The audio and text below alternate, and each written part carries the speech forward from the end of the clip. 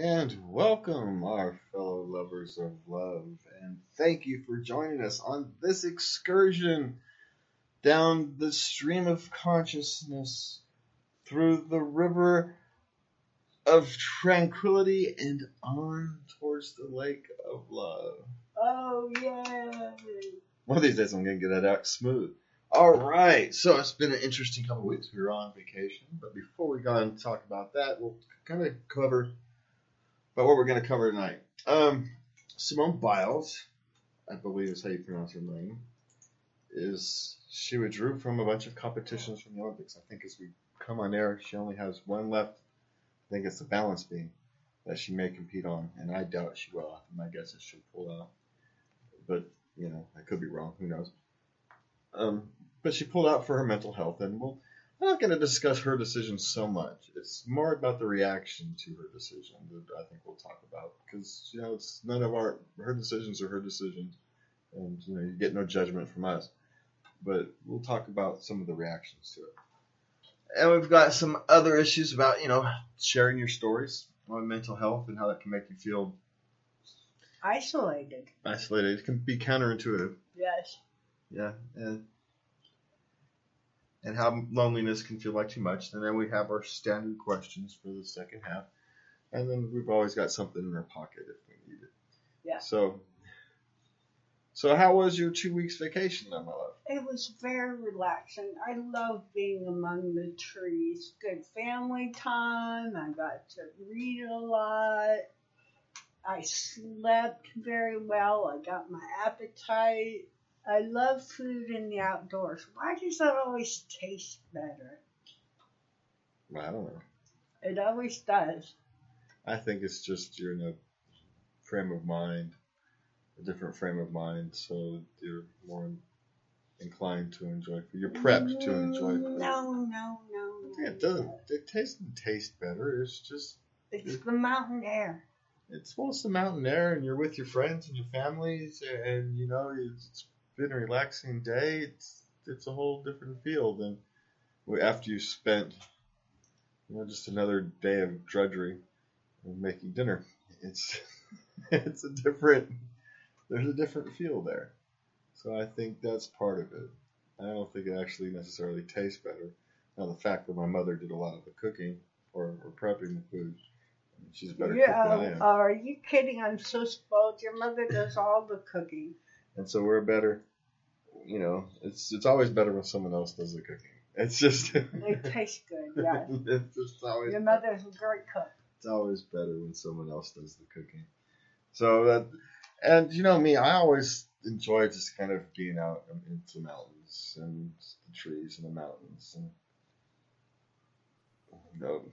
just being away from the world. Even though you're not really away from the world, it was. I don't know. We didn't have much internet there, which means we only got, I bet, 2 half podcasts out. Yeah. Which, of course, by the way, I found out I screwed one up. I uploaded the same one twice. That's what I get for using the app, trying to squeeze in when you can find some internet. It's not good. I'll have to fix it, maybe. Or just delete one of them and release the second one again. Okay. I don't know what I'll do. But we tried to have shows. We tried to do a show, 2 shows up in beautiful South Lake Tahoe. Yeah, but you're kind of isolated, and so you didn't have any way to do show prep, so it was kind of really off the cuff. It was off the cuff. They were short shows. Well, they weren't that short. It was 36 minutes. I was on camera. Yeah, for one. For the one we uploaded. But no one will see it. I still made the effort. It's on my phone. It just doesn't look right. Okay. It just didn't look right. Okay. And anyway, you couldn't upload it from up there. So it took too long. There was just something off about it. It wasn't you. It wasn't it. It's just, I've been doing TV things for a while, but it just didn't look right. Oh. The spacing was off. Something wasn't right. I have to go back and look at it again. Okay. But I think we violated the rule of thirds too often. I think it's Rule of thirds. Yes, there's rule of thirds when you make TV shows about how, and you can violate them on occasion or if you, on purpose. You think that, yeah. You can violate them on purpose, but if you violate them too much, it's not good. So anyway, speaking of not good, we'll go ahead and cover this Simone Biles. Have you been following her thing on the Olympics? I just know that she's been having trouble, poor girl.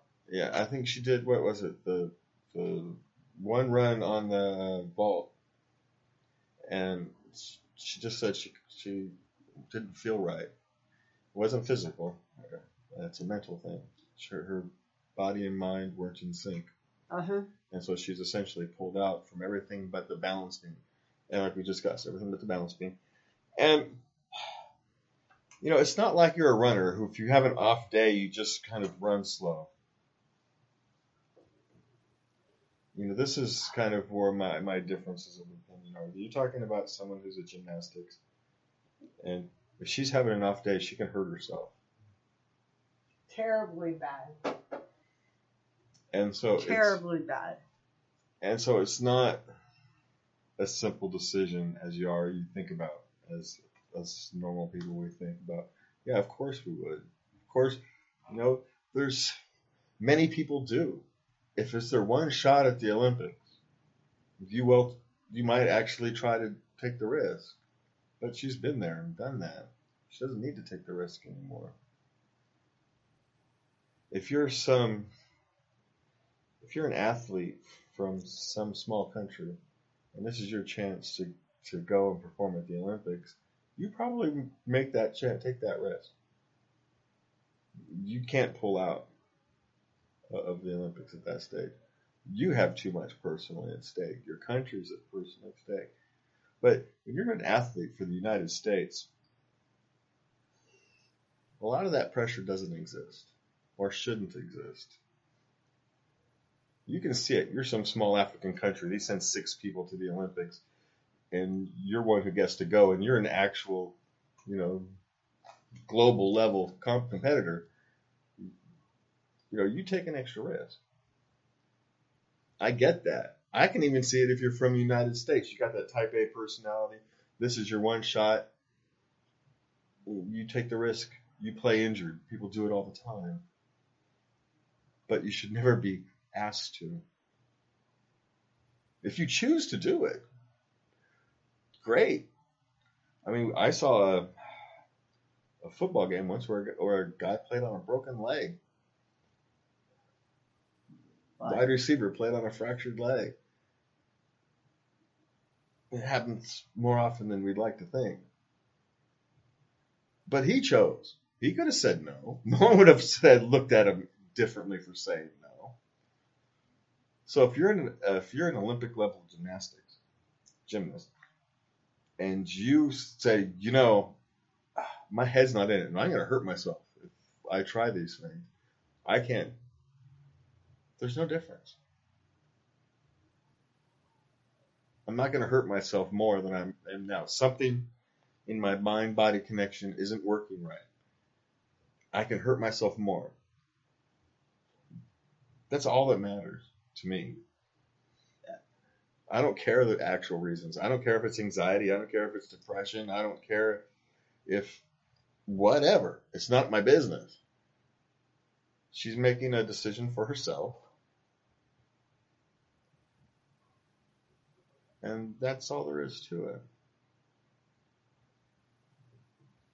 Now there's this reaction. There's this 2 reactions to it, which both irritate me. Well, one irritates me halfway. Because it's some of the Why? What are people saying? Well, there was one group of people who it's become political. Well, actually, there's 3 things that annoy me, but one of it is that it's become political needlessly. You've got to be kidding me. Yeah, no, but it didn't start that way. It started as a cultural thing. You know how type A personalities are. Well, if I'd get that, and you know how couch armchair athletes are. Well, if I had done it, I'd have done it anyway. And kept on, you know, you get kind of that, which is kind of expected. And you get the type A personalities who say, "Oh, you quit on your team and blah blah blah," and all that. And well, gymnastics isn't really a team sport. And your team supports you. If your team is supporting you, it's none of your other business. You know, she didn't quit on her country. She was taking care of herself. We're the United States of freaking America. If you're allowed to take care of your damn self, you're allowed to tell your country to flip off. I'm taking care of myself first. It's what we freaking formed for. That's the whole freaking point of the endeavor, is that you don't owe your country or society anything. We willingly give them things, but we don't owe them anything. There's a difference. And so that's become political. And you have people like, I don't even want to say their names here on, but you know the talking heads. And then you've got the other side talking heads complaining about that side's talking heads, right? Rather than just saying, no, I'm going to not put air in this balloon. I'm just going to ignore them and let the balloon die quickly. Right. It's all become this big, huge thing. Oh my God. Well, and then you've got the media, the normal sports media, who are the absolute worst hypocrites on the face of the freaking earth. Because they are the ones who put the pressure on these kids and athletes. They're the ones who do it. They're the ones who put the world on their shoulders. And then all of a sudden they're going to pretend that, oh, we care about your emotions and your feelings. You are such flippin' lying hypocrites. Now, you get some of the culture magazines who are writing articles in support. Great, because you actually write articles in support of these kind of things all the time. I have no problems with them doing it. But it's the sports media who actually created the problems that give you mental health issues. We talked about that tennis player, a month ago, 6 weeks ago, whatever yes, it was. we did. Who left, who said, I'm not going to participate in Wimbledon because of the media pressure. Yes. And then the media was patting themselves on the back for being so understanding. No, you morons, you're the problem. You're the ones putting all this pressure on them. You're the ones who told the country that these people are standing up there for you. They're representing you. You're the ones who've done all this stuff, and now you're going to go and pretend that you're on their side, that you care about their emotional health and physical health. You lying spectacle. All you care about is getting viewers, which is why viewership is way down. Oh. Yeah, viewership is way down. So, you know, and then of course, then you get the politics again. Well, see, you've entered politics, and so now sports is, you know, people aren't watching. No, people aren't watching because the whole thing's kind of become trivial because of the way you treat it. Treat what? Because of the way the media treats athletes and sports. Oh. And people are tired of it. Sports is supposed to be fun and entertaining. It's not supposed to be life or death. And the media has now, sports media, let's be clear, not all media, sports media, treats everything like life or death. Like if a referee misses a call, the world ends. Well, no, the world goes on just like it would have if the referee had made the right call. Nothing actually changes, except maybe for some guys in Vegas. And I don't care about gamblers. It's gambling for a reason. You know, they've ruined sports by their over-analysis and their rather than just watching it for the beauty of the athletes, the beauty of the game, and just enjoying it. It's become this life or death struggle when it's not. And people are kind of tired of it. I know I am. I don't watch sports anymore. I used to love watching sports. I can't watch it anymore. Because I watch it to get off of the life or death struggle of real life, not to freaking bring it in there. You know, that sports are supposed to be your escape, your things that brings us all together, not the things that separate us.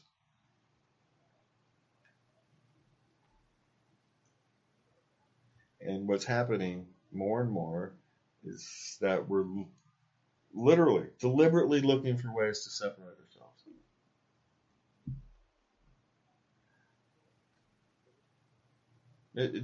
It's like an obsession now, where we're deliberately trying to find ways to separate ourselves. Not to differentiate ourselves, to make ourselves unique individuals, but to other the other person. To make the other person the other so we don't have to care about them. And then we tell ourselves we're doing it because we care about society.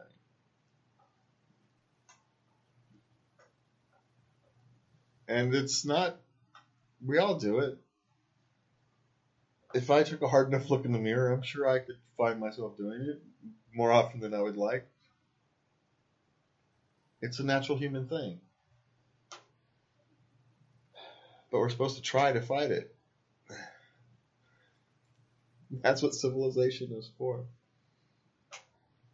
But it's not for civilization. It's for you. It's for us. It's for you, your family, the future. You know, not being selfish is actually one of the most selfish things you can do. How so? Well, because if you think that you're not being selfish to make yourself feel, but not so you're not making yourself feel better, the reason you are selfless is because it makes people feel better. It makes you a better human being. You're not selfish. There's nothing wrong with being selfish. We've just discussed this with Simone Biles. She was being selfish. She was taking care of herself first. The needs of the country, the needs of her teammates are secondary to her mental and physical needs. The people who loved her, her teammates, her families, fully support her. Okay with her? Yeah. And so, it's not the being selfish. It's how and when you do it. Do you do it at the expense of other people? Or do you do it because you have to do it for yourself? Off of somebody else's plate not because you're hungry, just because you're greedy.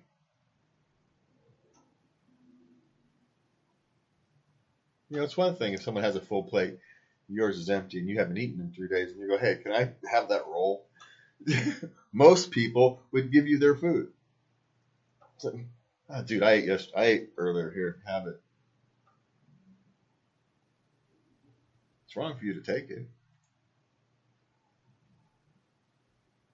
Doesn't matter the reason. So it's not selfishness that's the problem. Selfishness is perfectly fine when you're taking care of yourself, for yourself, and you're not doing it at the expense of anybody. You know, teammates pick up your teammates. That's what they do. You can't be here because X reason. That's okay. We'll pick you up. We got you covered. That's the whole point. She didn't let her team down. She let her team pick her up. That's what we should be focusing on. Exactly. So anyway, did you get a chance to read that article on how sharing your mental health story can make you feel lonely? Yeah. Yes. Invalidated, I guess is the word they use. Invalidated. Yes. So what'd you think? I didn't get to look at that one. Ah. I looked at the loneliness of always feeling too much. Well, see, my journey to being able to express myself. And whenever we read these things, I think we have to remember that where your journey starts. Their journey is always different. So nothing is universal. I think that's one of the things we need to be careful about when we read these articles. Okay. And that this person is expressing their journey. Yes. Their journey may be vastly different than yours. Yes. See, me expressing myself, learning how to express myself, learning how to tell my story has had the opposite effect. But I can see where they're coming from. As someone with that anxiety, I have anxiety, and so learning how to express myself has been freeing. Yes. But I can see if you maybe have depression and you have to talk about it all the time, and you can just not want to talk about it sometimes, and then so you isolate yourself, and that kind of feeds on it. I can see how it would work, and that's just trying to be empathetic. Without, I can see how the desire to speak and the desire to speak for people who are like you but can't speak for themselves becomes a burden, and that you have to occasionally hide from. And when you hide from it, you feel isolated. And then when you're dealing with mental health issues, anytime you start to feel isolated, there's a chance that snowballs. Because we know how snowballs work. Those things build themselves. And you have to be very careful to not be in the way. Because, that's... And essentially, I think that's what they were trying to get across.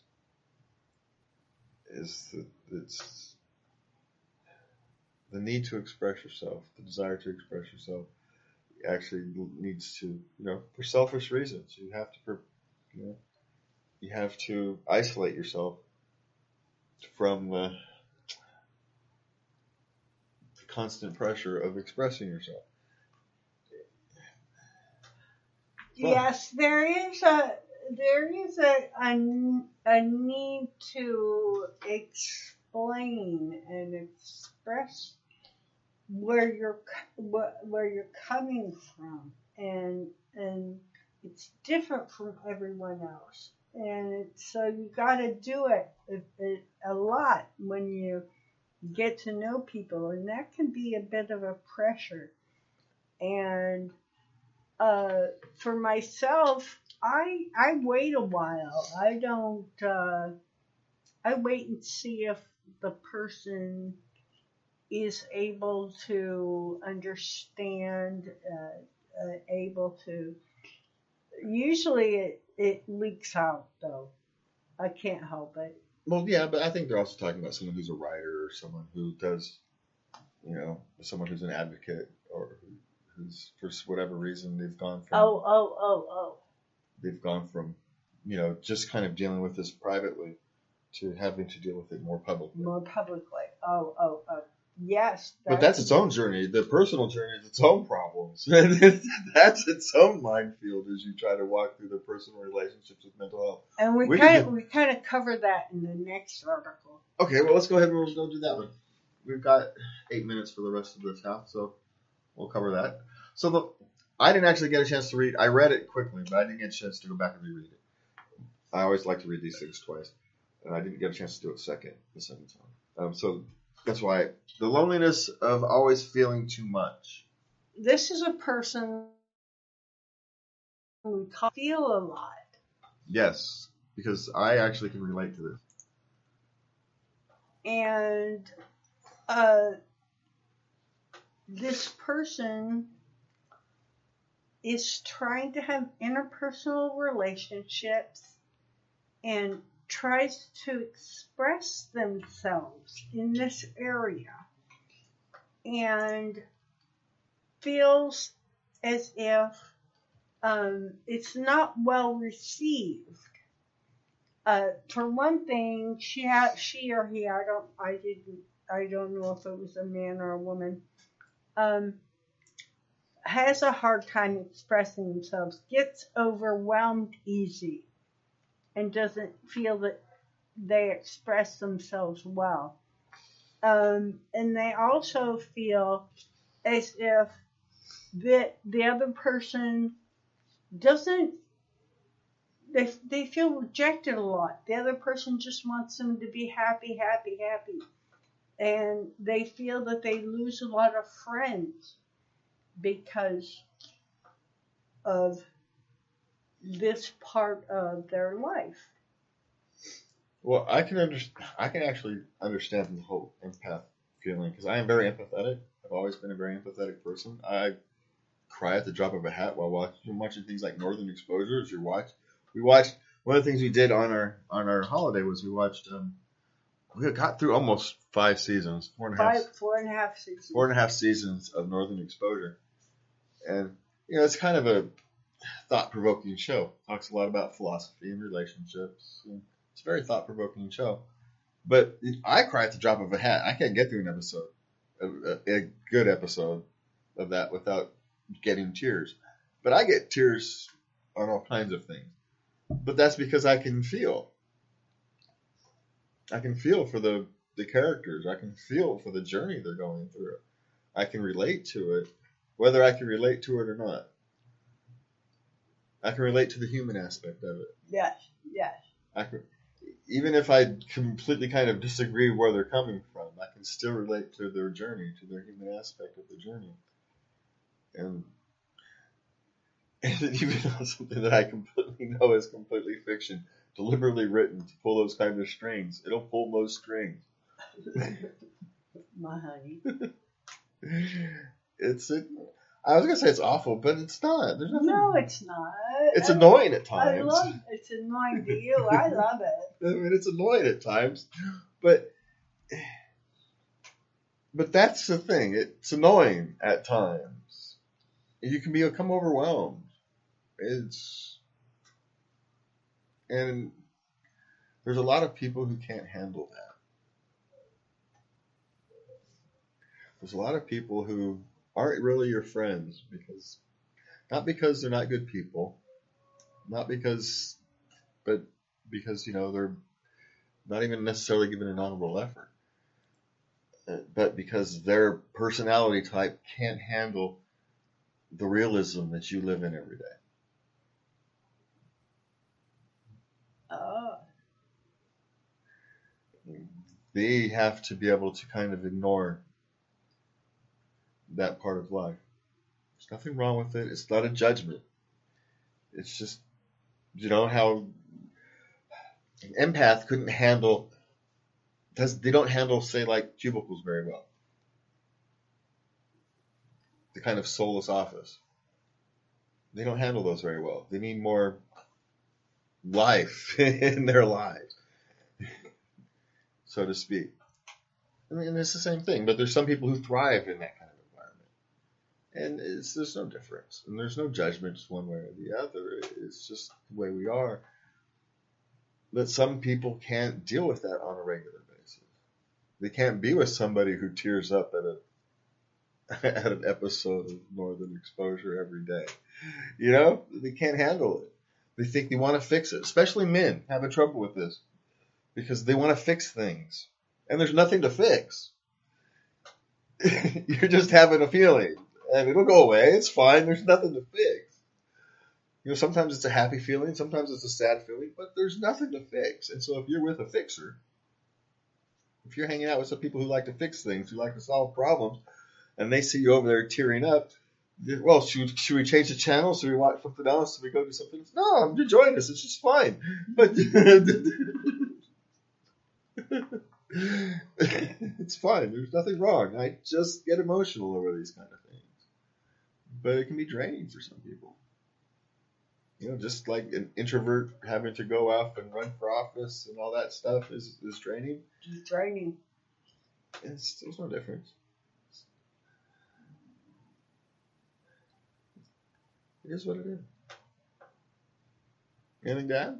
That was kind of rambly, but anything to add to that? Nothing I can think of. All right, so we are going to go ahead and take a break for Anchor FM.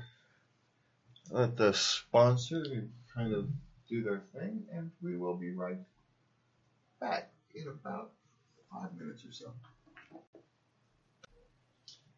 And we are back for our second half of this episode here. We've gone, and before we go on and continue, we want to remember if you want to send Lovey a Dear Lovey letter, you can send it at love@latenightLove.us. Love to hear from you. You can catch our past broadcasts and all information we use for these shows at latenightLove.us. You can also catch us on latenightLove.locals.com, I believe is the new address we got there, at Facebook/The Late Night Love. It's unique, that one.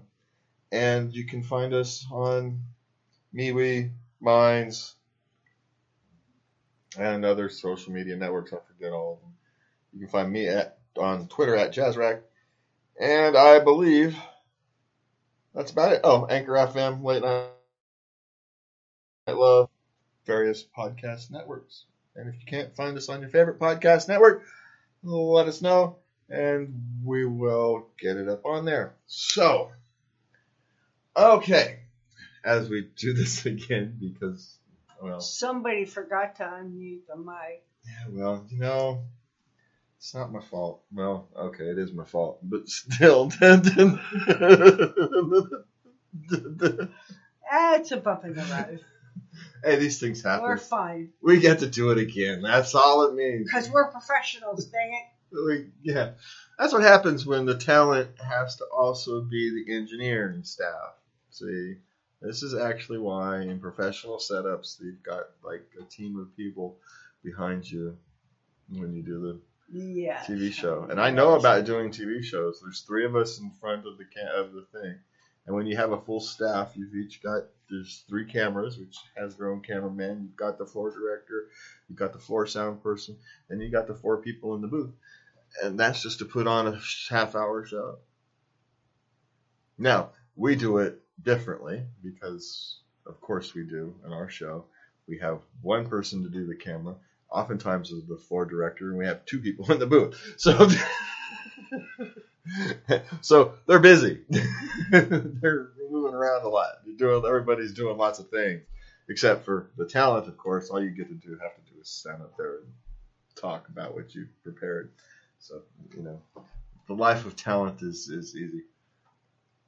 Again, no one wants to. Everybody else would rather be behind the scenes. They find it more fun. You want to come on TV with me? Everybody gets all scared. No one wants to be it. I don't. So, even though it's the easiest role in the studio. All right. So, what's this first question we've got dealing with today? How do you fight for your husband and get him to stop seeing his mistress? He doesn't want a divorce, and I can't afford a divorce.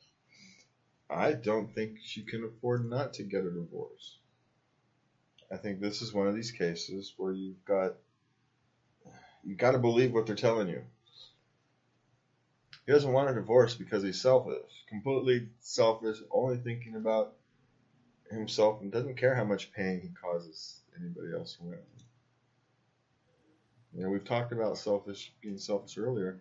To protect yourself. He's not protecting himself. There's no protection there.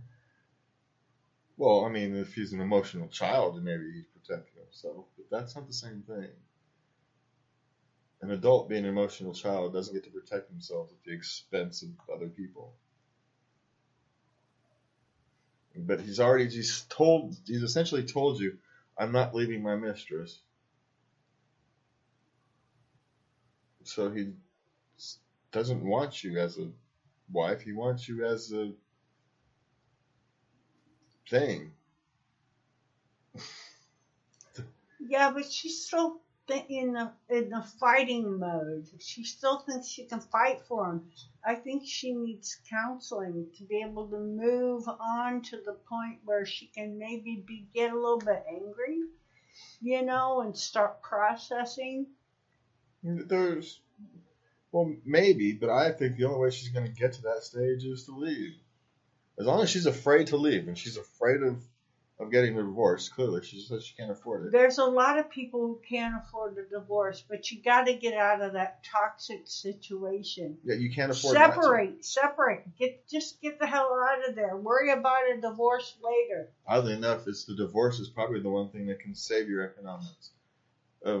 But nobody comes out better of a divorce, economically speaking. But you come out better mentally speaking. And physically speaking, and emotionally speaking. Every other way, you come out healthier, which will help your economics in the long run. Yes. And even if it doesn't, it will help your happiness in the long run. So as long as you're not going to starve and freeze out in the cold or something, get the hell out. I don't see any way that this ends well. And the longer it goes on, the more emotional damage that's done. Well, that's why I suggested counseling, to kind of get that process going. Yeah, I still agree. Go to counseling after you get the hell out. At the same time, I don't care. There's no way that ends well. It took me a year and a half of counseling before I left my violent husband. It's a process. I had to get there. Yes, but you should have left 2 years before. Yes, I should have. That's the point. And we can't sugarcoat it. I'm not going to sugarcoat it. You should go to counseling so you can eventually find. No, get the hell out and then go to counseling so you can start repairing the damage that's been done. There's times to be nice, there's times to be gentle, and there's times to slap somebody with the truth. I'm not being mean. I'm not being uncaring. I'm not being unkind. I'm actually being as kind as I can possibly manage to be.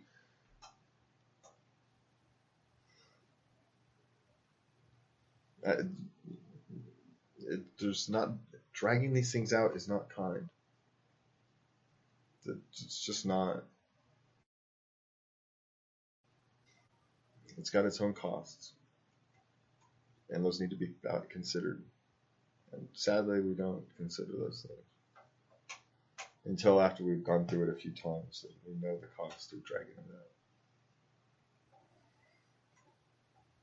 And we all know I'm the king of knowing how to drag these things out. Okay, so what's next? Okay, when my parents died, I was given custody of my 2-year-old brother. Now I am married with children and he is 15. I love him as much as my other children, and sometimes I forget he is my brother. Is that weird? I would say no, it's not weird. Good heavens, you had him since he was 2 years old. Yeah, I'm going to see if I can get through this time without crying. Because I remember I teared up when we were talking about this in the first attempt at this at this. Yeah, you are as both. You're his brother and his father. You've raised him since he was 2. Your family. I mean, this thing could have gone sideways so easily. And yet here you are, you're wondering, your biggest concern is that you sometimes feel like his father. That's your biggest concern. Pat yourself on the freaking back. You've done a wonderful job. Because you didn't sit here and write, say, I've been raising my since he was 2. He's disturbed. He's running with the. That's not the question he wrote. He didn't write some question that he's disturbed about the direction his brother's going. He's writing, sometimes I feel like his father. Am I feeling weird? No, that's perfectly natural feeling. And in fact, you should be proud. It means you've given him a wonderful gift. You've given him unconditional love, the love of a parent that he doesn't have. It doesn't matter if it comes from his brother. You're his father. You've raised him. You care about him. That's what makes you a father. There's a difference between being a father and being a dad.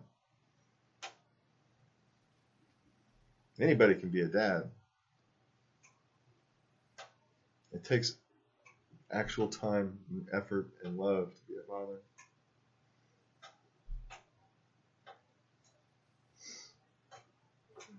I mean, there's something different. It's not about blood. And you're lucky you've got the blood. And, you're clearly big enough difference in age where you're old enough, but you couldn't have been that old. How old could you have been? How old could you have been? You couldn't have been that old. And yet you've raised him. Now you're raising your own kids. And your concern is that I might love him too much? No.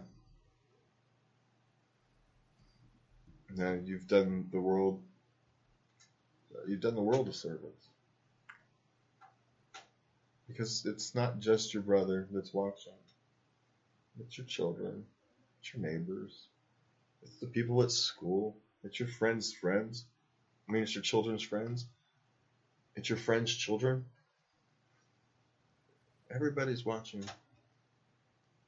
Everybody sees. No, not enough of them come back and pat you on the back and say, you've done a wonderful thing. This is true. We should do that more often. But you've done a wonderful thing. and the ripples you leave in time, you do not know. But we thank you. Yes. Because that's just a tremendous act of love. Okay, so here's what I'm going to ask you, because I'm a guy, I have no idea about these kind of questions. Why did my gynecologist ask if I'd had a baby before? I haven't and felt embarrassed. They ask everybody. How many pregnancies have you had? That's a standard question. Yeah, it's just, like I said, some of us cannot answer these questions. I don't know what a regular gynecologist visit's like. My poor daughter. I had to raise her for a kind of, it wasn't by myself. I was her main caregiver. Her mother was in a different state in her teenagers, so we kind of had to navigate these things on our own. And I'm surprised she's a functioning human being, to be honest with you. She's a wonderful girl. Yes, I know. That's not the point. The point is, how in the hell did that happen when I can't answer questions like this? She's got to go through these things. She either has to have really frank discussions with her nurses and her doctors, it's not the olden days where you couldn't talk to somebody who's states away, phone calls and the internet. There's always that. But these are awkward questions. And women's questions, body questions, are different than men. Men, we joke about our bodies and our procedures. And, everybody knows what happens in a man's prostate exam. Everybody on the planet knows. Right? There's not a comedian who doesn't tell them the joke. Right?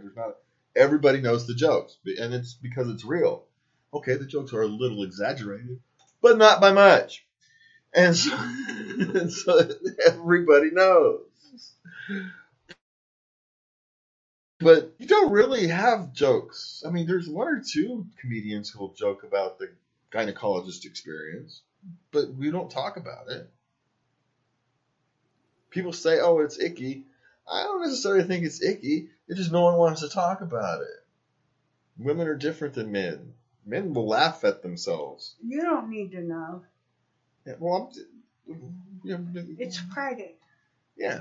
Well, so is having his fingers shoved up your rectum, but we don't mind sitting there talking about bend over and cough, snap. It's just the glove jokes and all that. We don't mind. Yeah, it all makes us uncomfortable, but it's the humor eases the stress over the whole thing. But it's also a way to tell all men to shut up and just go do your stupid prostate exam. Well, we have humor. We do it amongst ourselves. Yes, but why would we include men? They can't relate. Because that's how you make it a not uncomfortable conversation. If you can't talk about it in public company, so to speak, in polite company, so to speak, then you can't talk about it in polite company. We can talk about prostate exams in polite company. When's the last time you talked about a woman's exam in polite company? I don't. Exactly. That's my point. We want to normalize these kind of conversations. We have to normalize these kind of conversations. There's no other way to do it. We all talk about normalizing these kind of conversations. Well, we're just going to have to start normalizing these kind of conversations. Okay, well, when we get together, we always talk about having to scoot down to the end of the table. That's always such a pain in the rear. I'm hanging off the edge to begin with, and you want me to scoot down some more? Yeah, well, And then there's the duckbills. If you get somebody nice, they warm them up. But if not, yikes. See, we're not afraid to have these conversations over here. So, I don't even know what the hell a duckbill is. So, Speculum. Oh, okay, there you go. Then that we know what it is. Yeah. So we don't know that y'all call them duckbills. I've never heard of that before. Yeah, it's a duckbill. Quack, quack. So yeah, no, I get That's it. what it looks like. I get the reference now. I do. I get the reference now that it's been explained to me. But it wouldn't have occurred to me. These are things we don't know, right? Because we don't talk about them. Well, we do here. We do here. We're willing to here. We may not know what to. I may not know what the hell to do with them, but I'm willing to have them. Okay. My 18-year-old daughter. Oh wait, you want to do it now? I'll finish. Yeah. My 18-year-old daughter cannot finish high school because she fails math every year. Despite multiple tutors, she can't. She says she's unable to understand. In other subjects, she has good grades. What can we do? Well, she's 18, so she's going to be a senior. She's going to graduate. She's 12. No, she's 12. 18. Yeah. Oh, okay, sorry. So that means she's a senior. That means it's not like you have time to make up these math classes. And so, one, we don't know what level of math we're talking about here. Is it calculus? Is it they change what's required. Algebra 2, algebra. You don't need high-level math to function in life. So one way is to go around it and get a GED and then go to community college, send her off to community college where high-level math isn't necessarily required depending upon what you want to do in life. And there's plenty to do in life that doesn't require, needing calculus or wherever she happens to be stuck. But there are also other techniques. One of the things about looking for tutors is you have to find the right tutor. The tutor who has the technique that will reach your specific child. Because if they're all just trying to use the same technique, they're going to fail. Yes. And so clearly what the methods they are using or they have used haven't worked. And because you didn't say she can't do it. She's got good grades in other classes, so she clearly probably understands basic math. That's probably not. I'm going to assume that we're not talking she's stuck in pre-algebra or something. Right. I'm assuming it's algebra or higher. And lots of people have trouble with algebra and higher. It's nothing. I still can't figure out algebra to save my life. But I can do geometry. So. Yeah, algebra was the only A I ever got in high school, but I can't do geometry to save my life. So, there's. It doesn't make sense to me. Yeah, so I don't know where she's stuck, and I don't know what her school requires to graduate, and if it's just a credit requirement she needs, if she's already gotten her required math and she just can't pass the next highest one because that's what they do, and so she's missing credits, and you can just go take some kind of credit class, home ec or something, just to get your credits. Or if it's a math credit, a specific math class she needs to graduate and she can't pass that one.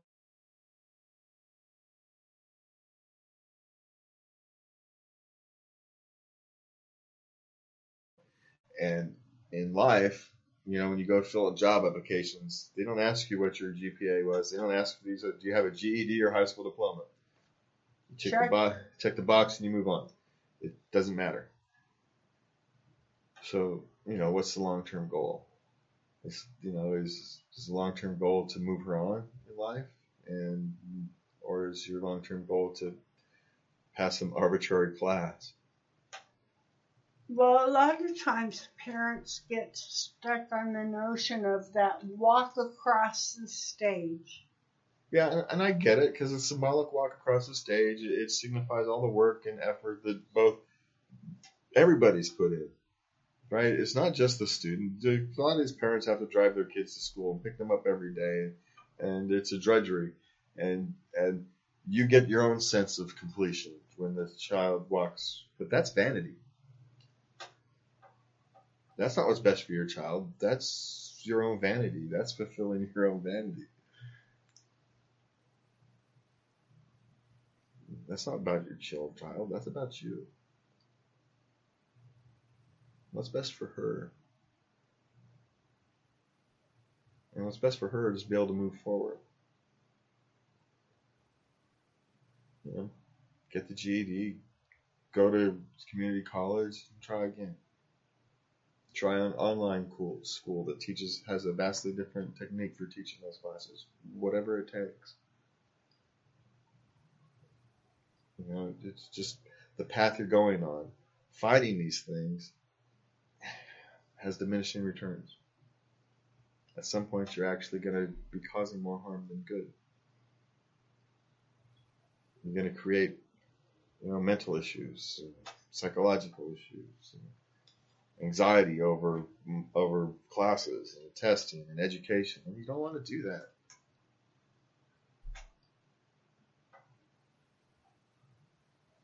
So be very careful. Understand what you want to go, what you want to do, and just find a way to move forward. Sometimes moving forward means going around. Yeah. Okay, what do we got next? My 12-year-old daughter named Kevin says that people bully her for her name. It's a very nice and common name. So why do people bully her? Well, my question, there's a couple questions. A, does she think? Well, bullying isn't okay to begin with. Yeah, well, we got to cover that the first. It's never okay to bully, and so the bullying part is wrong. And my question is, how did she think that Kevin was a girl's name?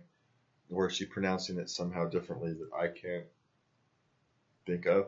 So my guess is maybe she's not from the United States, so she doesn't realize there's a cultural difference. Didn't realize Kevin was a mainly male name. So that's kind of my first curiosity. But it's also, in a sense, shouldn't be relevant. Because you're right, bullying someone over their name, especially in the United States, where we have people from every corner of the world and all kinds of names. I mean, we literally have people who name their names after tequila. And so I don't know why we're picking on girls with the name of Kevin. And especially in the modern world where it really doesn't make a dang bit of difference what your name is and what your gender is. That's becoming less and less of an issue as time moves on. But kids are kids. And they try to be funny. And they don't realize they're being cruel because they're children. Now at 12, you should start to be realizing that. But also at 12, it's when gender differences start to appear. And so that difference between your name and your gender are going to be more noticeable than they were in second grade. No one cared. It's just, my guess is her daughter will find a way around this on her own. She'll go by her middle name, nickname, shorten it to Vin or something. But that's really all you can do is offer her the solution to allow her to go by her middle names or different versions of her name and let her take some control. Give her some control. That's, I think, all you can really do. And it's going to be hard because I know she's probably lays at night and blames herself some for giving her this name that she thought was perfect. She clearly thought it was a perfectly normal name to give. And she rings nice in her ears.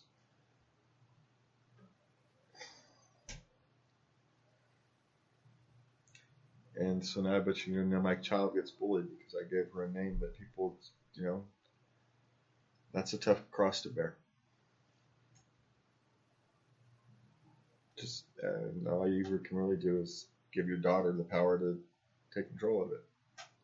And she'll find her way. It's one way. She'll either change her name or she'll put on the suit of armor and say screw it, and she'll wear it like a badge of honor and plow her way through life. So she'll find her way one way or the other. There's nothing wrong with either way. Whichever way suits her personality is the way she's going to choose. But you've seen it both ways. People will go by a different name, their middle name. Oh yeah. Or a nickname or something. Or you've seen it. Well, screw it. I'll just wear it like a badge of honor. Don't tell me, make fun of me and my name. Screw you. You can't hurt me because of it. Yeah. Both of them are perfectly valid responses. You just give her the freedom to do it. Okay. All right. So what we got? When did you realize that your significant other was not your soulmate? Well, I have moments you're my soulmate, and then I have moments where I look at you and go, what are you doing here? Don't you have somewhere to be? Yeah, well, I think we first have to disavow Who are you? Yeah. Then what are you doing here? Well, thanks a lot there, Lovey. Jeez, making me feel loved. No, I think we have to disavow this notion that we have soulmates. Well, I also have the notion that you are the pinnacle of my life struggles and relationships, and this is what I deserve. Okay, well, the other one was probably Finally. more realistic, but but I vacillate. it's But then again, I've had several relationships. I kind of disposed of the idea of a soulmate a while ago. That one all-defining relationship. yeah, well, the point of us soulmates don't actually exist. It's hard to actually believe when you say soulmates don't exist. Well, but there are people who are highly compatible with you. Those people exist. Oh yeah. Those people do exist. And I've always assumed that we miss most of them. Most of them we don't see. And they don't see us. We pass them by like strangers in the night because that's what we are. And then you've got the ones you choose that are just wrong because, you don't understand yourself or them or all the various reasons we do stupid things. Then there's a handful that you come across that you do have, are generally life compatible. And then one or the other or both of you screw it up. See? And then what happens is people like us, we come here late in life and whatnot, and we found somebody else. Hey, yay, we found our soulmate. No, we're just ready We're just ready for a real relationship. We actually know what it means now. And we actually know how to work towards it. It's there's a difference between being an 18-year-old and in love and being 35 and in love. 45 and in love. 45. 55 and in love. There's a difference. Because you've grown. You've changed as a person. We've evolved. You're not the same person at 20 as you are at 30. You're not the same person at 45 as you were at 30. And the person you're with isn't the same person. Or if they are, they've got bigger problems. But nobody's the same. And so to say someone who is your soulmate at one age, if you don't evolve in the right directions together, you're no longer going to be. So therefore, you're not a soulmate. It can't exist.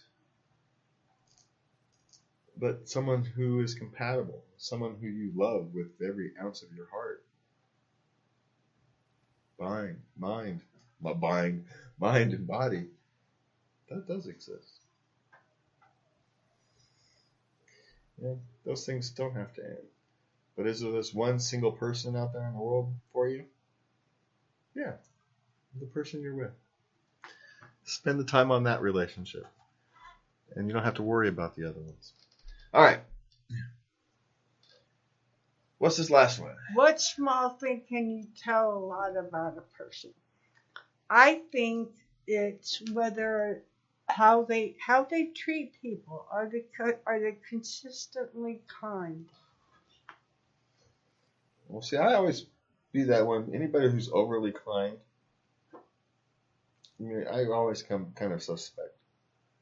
Predators are very good at hiding in sheep's clothing. And so, well, you're especially kind. No, I'm not. Yes, you are. No, I'm not. I'm empathetic. Yes, you are. No, I'm empathetic, but I'm not kind. I am not especially kind. I'm very empathetic. This is true. I'm very understanding. I try to be as kind as I can. Yeah. But that's not the same thing. I won't be overly kind. If someone doesn't deserve my kindness, they're not going to get it. Well, no, you're not a punching bag. Well, Well, used to be. And I don't give somebody necessarily what they think they need. I give them what I think they need. And that's sometimes doesn't fine, but in the long run it is. Because you don't want to be dishonest. Sometimes being honest it's the kindest thing to do in the long run, but it doesn't appear very kind in the moment. Now you can do it as kindly as possible, but Okay. Well, I still say you're kind. I've seen too many predators, and so I become what is it? Evil doesn't show up in a twisted mustache and a cape. They show up clothed in good deeds and kind words. That's all. The villain, the traditional villains, they don't show up in the twisted mustaches and the funny hat and the cape. They show up clothed in good deeds and kind words. But of course, so does Mother Teresa. So what are you going to do? You do the best you can. I don't know if there's any small things that can actually tell you much about another person. I like to think if a person can think deeply. They can actually philosophize, have an actually internal philosophy that goes beyond emotion. It's kind of what I look for. It tells me that someone is able to think beyond themselves. Because you can't think beyond yourself if you can't think deeply about yourself. Because you can't be honest. If you can't be honest with yourself, you can't be honest with the rest of the world. It's not possible because you're not interpreting the world properly. I mean, none of us interpret the world properly, but you're not even going to get close if all you do is acting on your emotions. You know? So if someone can have some logic underneath that, if you can't get lost in your emotions, we watch it. A lot of the response to Simone Biles that we talked about earlier is an emotional response. There's no logic to the responses. They think it's logical. They're good with wordplay, and so they can make it sound like there's some logic or philosophy underneath it. But it's not. It's an emotional response. Somehow there's people who think she owes them her gold medal. You owe the country winning a gold medal. No, she doesn't. Nobody else owes you jack. They may give it to you, but they don't owe you. They may care about you. They may care about themselves, and you get something out of it. But they don't owe you anything.